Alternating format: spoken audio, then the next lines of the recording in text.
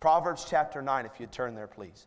Proverbs chapter 9. This will be, I think, our 18th installment in the sermon series, Wisdom That Works. I intend to preach 2 messages out of Proverbs chapter 9, and then the actual proverbial literature starts in Proverbs chapter 10, the little concise tidbits of wisdom that Solomon gives his son. I don't know where God wants us to go once we end Proverbs 9, but we will seek His direction on that, and we might continue, we might go somewhere else for a little bit and come back, and then just as I continue preaching in the pulpit here for years to come, we might continue to visit Proverbs chapter 10 through 31 and kind of work on one chapter at a time in between different expositional series. But I don't know what God wants us to do. We'll see.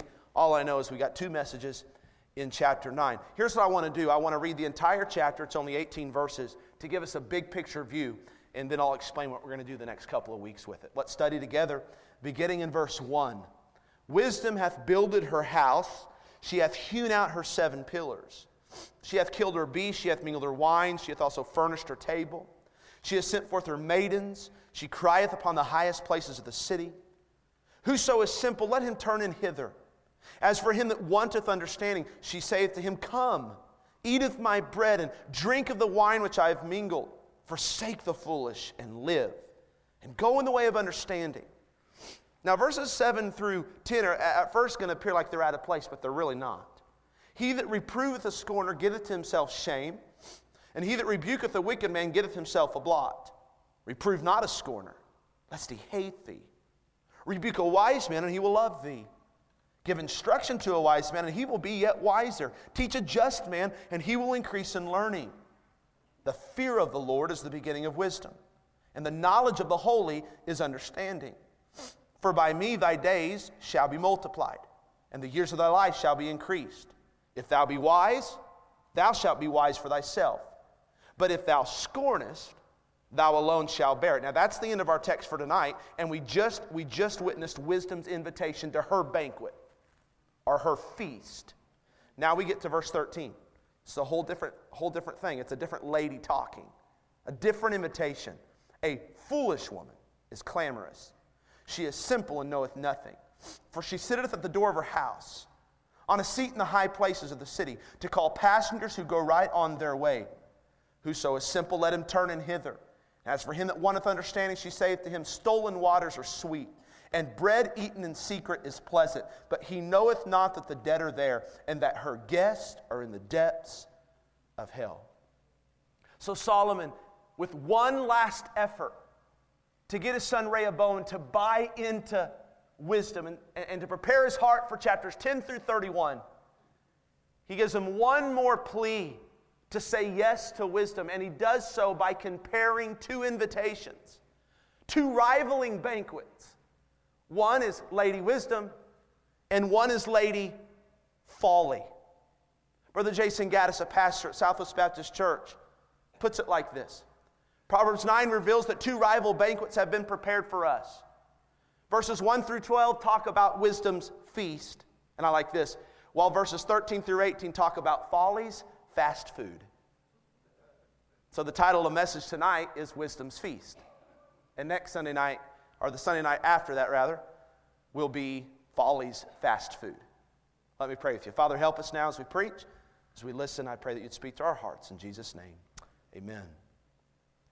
I'm going to give you a couple of pictures of food, and I want you to make a decision in your mind that a choice in your mind, if price wasn't an issue, which one of these would you choose? All right, here's the first. That's McDonald's, a Big Mac and large fries, and she's sipping on no doubt a Diet Coke.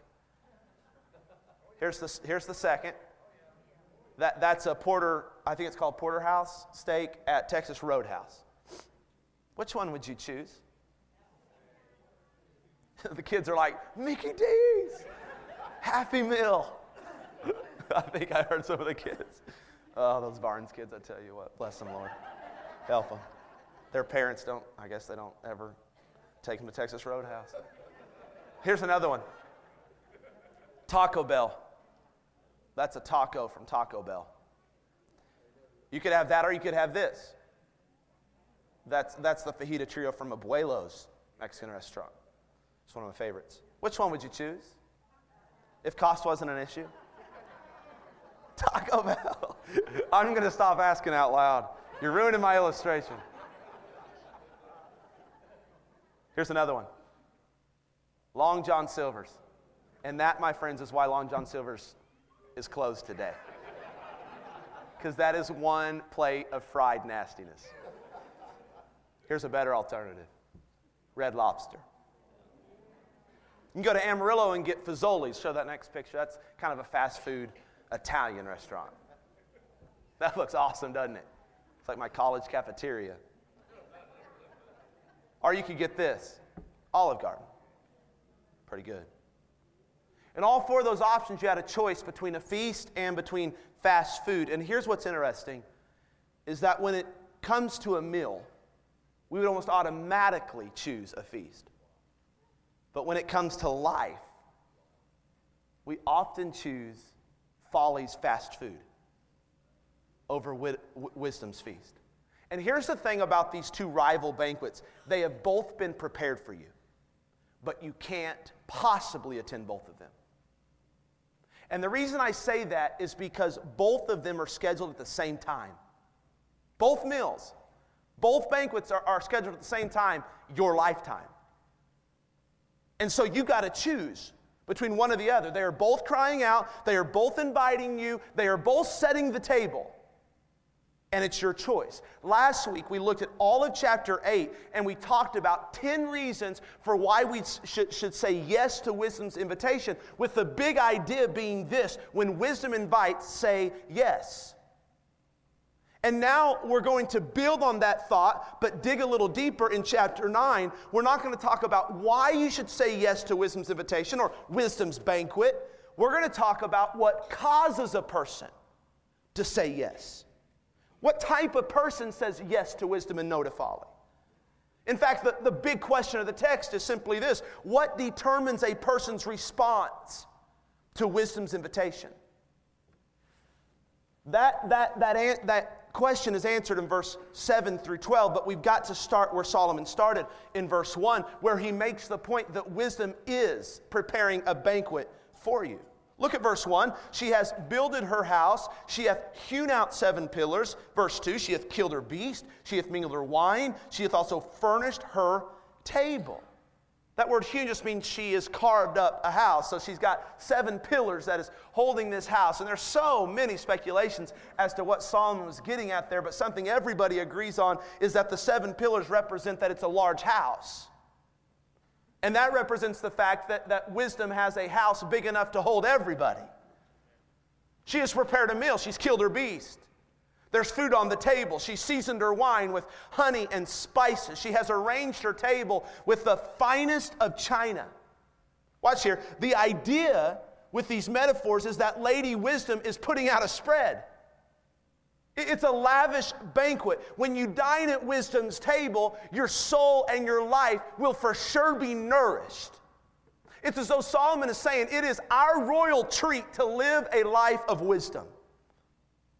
So how do we get in on Lady Wisdom's banquet? How do we get put on the invitation list if it's a royal treat? Well, look at verse 3. She has sent forth her maidens. She crieth upon the highest places of the city. So she's going to send forth people. She's going to send out her invitations. And here's the first people that she chooses to invite: the simple. Verse 4, whoso is simple, let him turn in hither. If you're simple, you're automatically on Lady Wisdom's invitation list. Who is simple?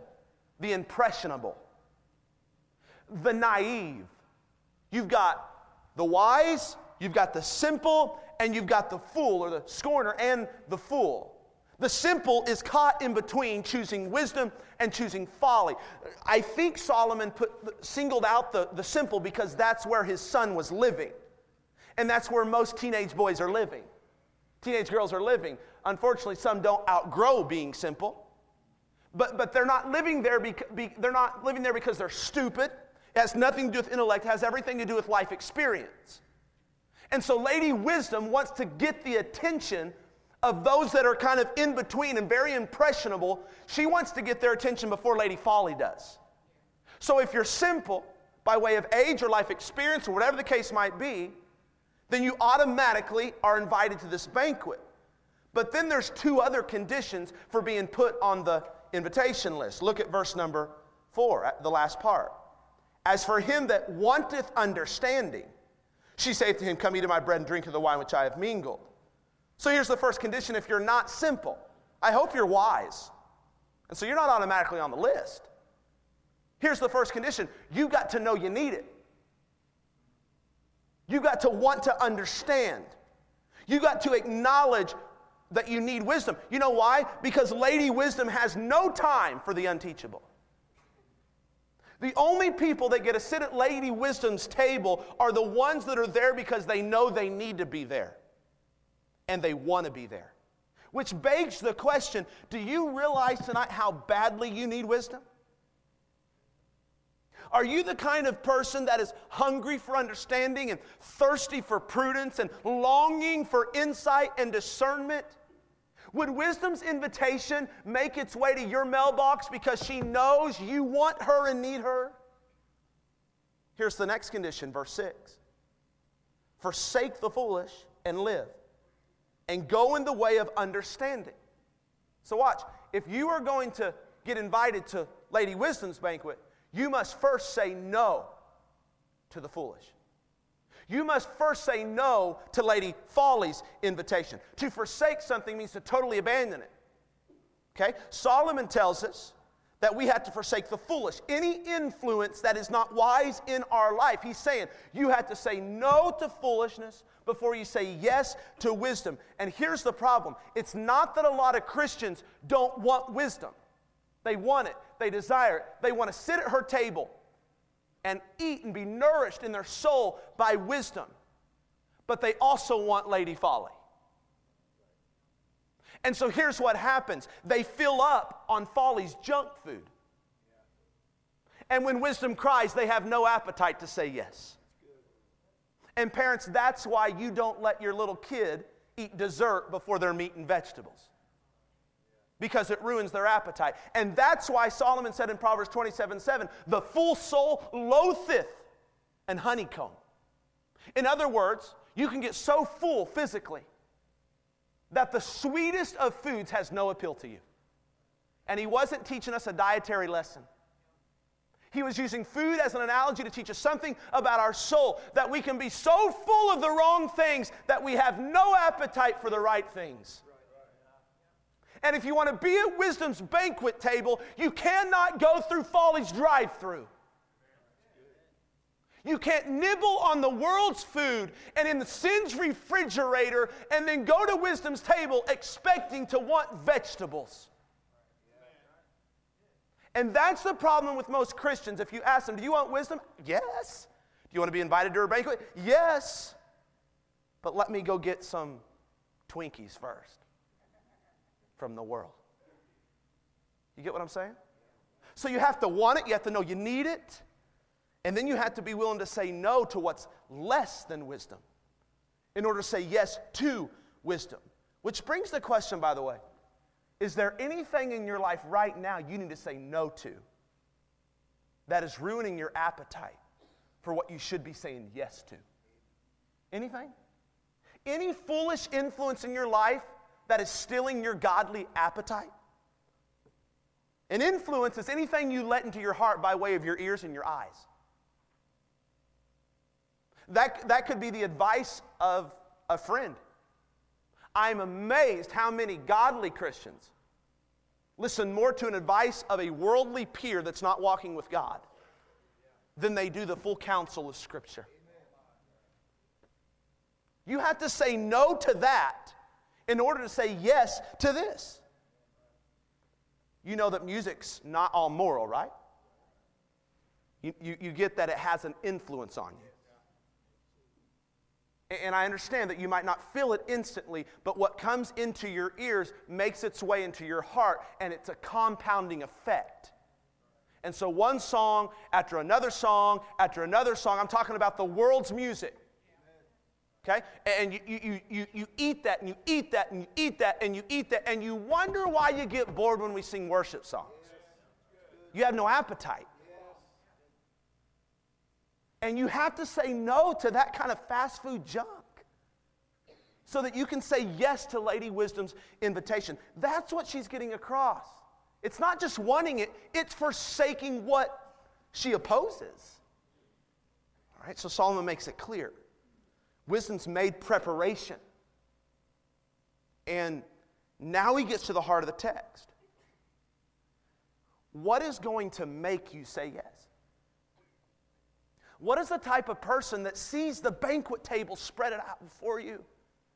The fine china, the great meat, all the nourishment Lady Wisdom promises. What's the kind of person that is going to say yes to that? Well, there are two things that determine our response. In verses 7 through 9, here's the first. Your response to wisdom's invitation is determined by the type of person you are when you're corrected. At first, this seems foreign, but it is so connected to wisdom.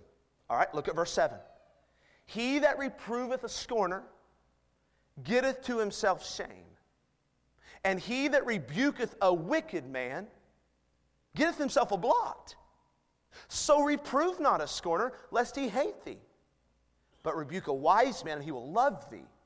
Give instruction to a wise man, and he will be yet wiser. Teach a just man, and he will increase in learning. Solomon mentions two types of people in these verses, the scorner and the wise. Whether or not you say yes or no to Lady Wisdom's invitation is determined by which one of the two kind of people you are. He talks about the scorner. That's the one that mocks and scoffs at wisdom. That can be outward scoffing and mocking, or watch, it can be in the heart. Don't think it's just somebody that's just hates God on the outside. It could be someone that continually argues with scriptural principles and counsel on the inside. A scoffer is one who refuses to listen, especially when they're being called out or challenged or confronted or corrected. In fact, he said they end up hating the one that corrects them. They hate it so much that they insult and ignore and shame and embarrass and harass and even physically attack, Solomon says, those who try to speak into their life. But he says a wise person loves the people that rebuke them. He doesn't say they love rebuke or correction, but they love the person that speaks into their life. They're approachable, not defensive. They're humble, not arrogant. When you speak into the life of a wise person, guess what? They get wiser. They listen and they apply. They grow. Which begs the question, which one are you? I have a feeling if you're like me, you're going to automatically say you're not a scoffer. We give ourselves more credit than we should sometimes. I'm not talking down to you, but if you're like me, I read that and say, I'm not a scorner. No, I'm not a scoffer. Well, let me dig a little deeper, like the Holy Spirit dug a little deeper in my heart. Would your spouse describe you as approachable or defensive? How about your kids? Do they have to walk on eggshells around you? How about your parents, young people, college students? You have a point in your life where they can't even speak into your life without getting some type of response that's not good? In fact, let me just ask you this, whether you're a husband, father, mom, dad, kid, whatever. What is your default response in the home when you're confronted, when you're challenged, when you're called out on something? In love, but in a straightforward way. What is your default response? What do you naturally do in the moment? Is it even a culture in your home to talk about hard things? Is it a culture in your family at all? Or do you sweep everything under the rug? You never have a hard talk? Do you find yourself saying these things? We just don't talk to mom about that. Hey, sweetheart, we don't say it. We don't bring that up around daddy. In other words, you're saying there are some people in our home that have scorner-like tendencies. And if you bring it up around them, you're going to receive to yourself a blot. Are you with me? Would your boss describe you as teachable or stubborn at work? Teachable or stubborn? Do you always have a response to his correction? Always. Does your boss stay up at night wondering, how can I say this to this person and they not fly off the handle? Or how about this? How would your employees describe you? If you're a manager, if you're a supervisor, if you're a business owner? How about those you lead at work? If I interviewed them, would they say that you're easy to talk to? Easy to approach? Or do you seem to just, if not verbally, it's just the body language, it's the tone that says, don't even think about giving me your opinion? Or when you do, you listen, but it's feigned listening. You're doing it because it's your job, but nothing ever changes. How do you receive correction through the preaching of the Word of God? Pastor preached so well on that this morning. Do you do like what James 1 says? Do you receive the word with the engrafted word with meekness? Or do you receive it with an internal argument? I'm asking that when somebody approaches your life with godly wisdom and counsel, are you more like a sponge or a defense attorney? We would never admit that we're scorners until we really dig down deep into these different layers of our life and different relationships of our life. And I'm not sure that we're as wise as we think we are. I'm not sure we're always the type of person that says yes to wisdom, because it's not really our heart's desire. When someone counsels you, when you receive counsel from somebody, do you ask their opinion, but before you let them give it, you give them yours, so as to push them in the corner and dare them to disagree with you?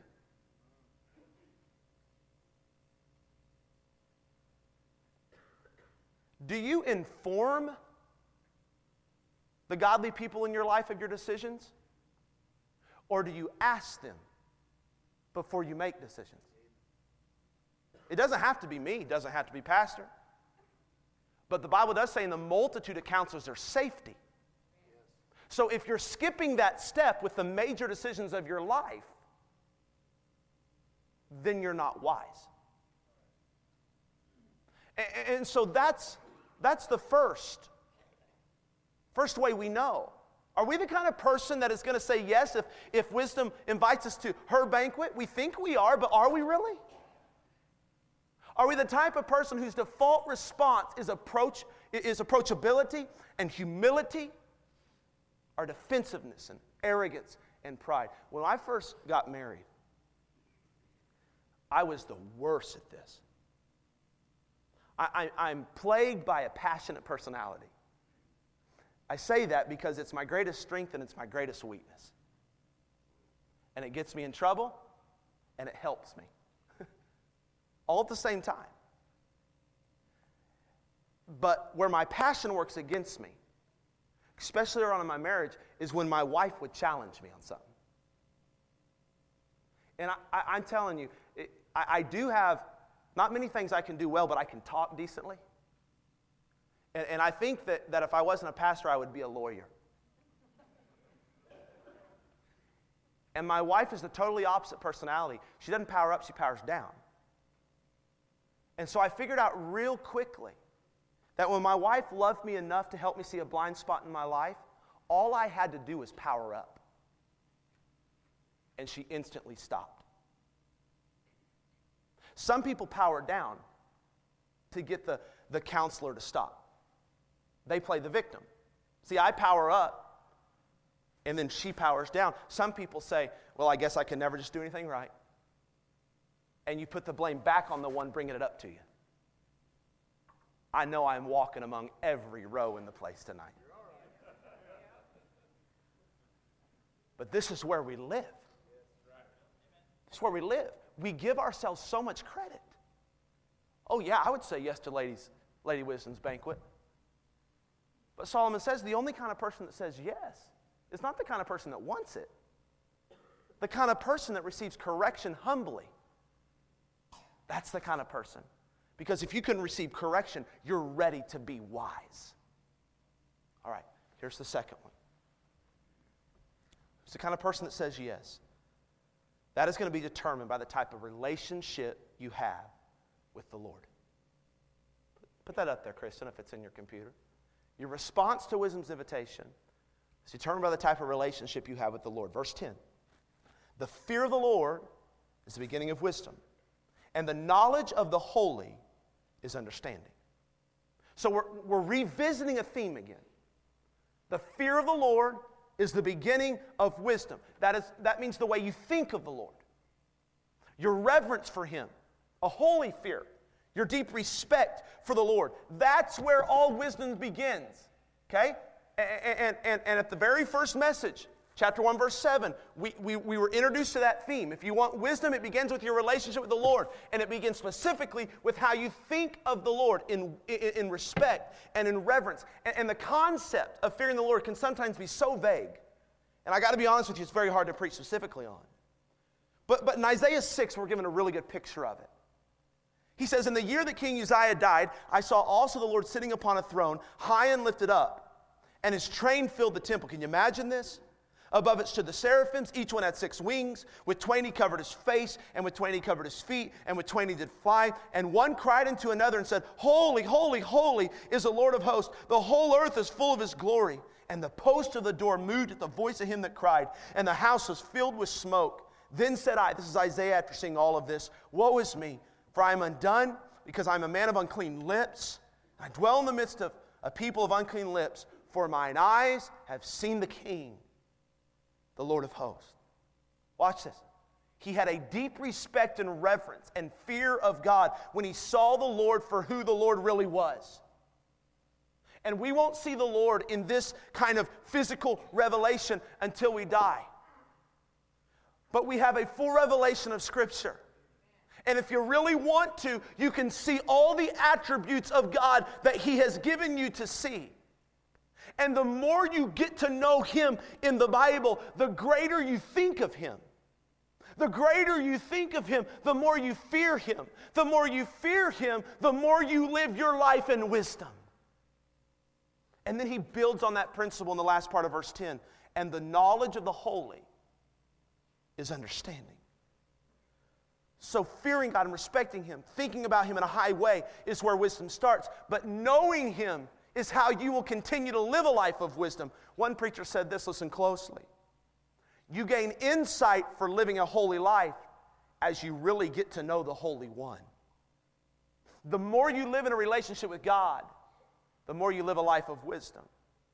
And it's true. Men, do you ever catch yourself saying some things that your dad said when you were little? Do you ever catch yourself doing some things that your dad did or whatever the case might be? I do. Specifically when I get mad, I say some of the same words my dad said when he got mad. I won't say those from the pulpit, of course. It's not full-out cussing. I'm trying to outgrow the generational curse. But, ladies, do you find yourself saying some things to your daughters that your mom said to you, or your granddaughters, or parenting in the same ways, or whatever the case, even things you said you'd never say or do? You know why? Because you resemble the one that you respect the most. The one that was so impressionable on you like a parent, even a mentor, are often the ones that we resemble without even trying. And he's saying, listen, when you get to know the Holy One more and more and more, here's what happens. You begin to resemble Him. And so as you get to know the all-wise God, you begin to think a little more like God thinks. And you talk a little more like God would talk. And you respond to offenses a little more like God would respond to offenses. And that's what Solomon's getting at. Who's the type of person that would say yes to wisdom's banquet? It's the type of person that has a growing relationship with the Lord. It's not the kind of person that just wants to get smarter. Not the kind of person that just wants more Bible answers. It's not the kind of person where God is just a Band-Aid to them. In case of emergency type relationship. The kind of person that says yes to wisdom's invitation is the kind of person that finds himself in the Word of God every day, praying every day, worshiping every time they can, serving wherever there's an opportunity. The kind of person that is getting to know the Holy One is the kind of person that wants to hang out with the Holy One and live for the Holy One and say yes to godly wisdom. So there's the answer to the big question of the text. It's the type of person that says yes to Lady Wisdom. It's simply the kind of person that responds to correction humbly and has a growing relationship with the Lord. And then he closes out with 2 verses. And it's almost, he's just so repetitive like a dad would be. This is the same thing he said over and over. Look at verse 11 and 12. For by me thy days shall be multiplied, and the years of thy life shall be increased. Look up here. He says, like he said already, son, listen, if you say yes to wisdom's banquet, your life will be good. Now remember, this is a proverb. It's to be interpreted generally. This is generally how life works, because I know there are people that say yes to wisdom and their life doesn't turn out good. Okay? This isn't a promise that you get to take personal expectation with, okay? You don't say, hey, but wait a second, I ate at wisdom's table and yet I lost my job. God's a liar. Proverbs are to be interpreted generally. Here's what he's saying, son. Here's how life generally works.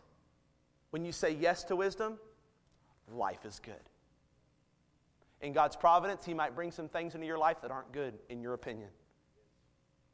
But so long as you're walking in wisdom, unless God's providence intervenes, every area of your life will prosper. A long life, quantity, and a good life, quality. Now go to verse 12. If thou be wise, thou shalt be wise for thyself. In other words, look up here. Don't zone out on me. You're only helping yourself when you eat at wisdom's table. This is for you, son. I know it'll help. It'll flow out of your life into others and help them too. But first and foremost, when you eat from wisdom's table, you are helping yourself. And the opposite is true as well, and we're done. But if thou scornest, thou alone shalt bear it. What does he mean by that? If you say no, and you scorn wisdom, watch here, no one will bear those consequences for you. You will bear them. Others will be affected. But when you scorn wisdom, you are hurting yourself. Kevin learned this, my son. I have invited him. I've given him an invitation last week several times. Pick up your Legos, son. That's just wise. Pick up your stinking Legos. That should be in Proverbs. Proverbs 3:16. Pick up your Legos, or you will step on them and scream. He scorned my invitation. And then all of a sudden we hear him screaming. That's no exaggeration. He's crying. We said, what's happened? Of course, he's got an exaggerated limp like he just got shot in the middle of World War II. I stepped on a Lego. Well, whose Lego is that? Stop, Dad. It ain't my Lego. And this verse came to life. He scorned it, and he hurt himself with his own stinking Lego. And we're dealing with a lot more important things than stepping on a Lego. We're dealing with growing marriages, God-honoring finances, sexual purity, testimonies to the lost, healthy church. There are a lot more consequential things that happen if you scorn wisdom. You won't just hurt your foot. You hurt your life. So say yes. Be the type of person that will say yes when wisdom's invitation hits your mailbox. You'll never regret it. Eat from wisdom's feast. Stand to your feet, every head bowed and every eye closed.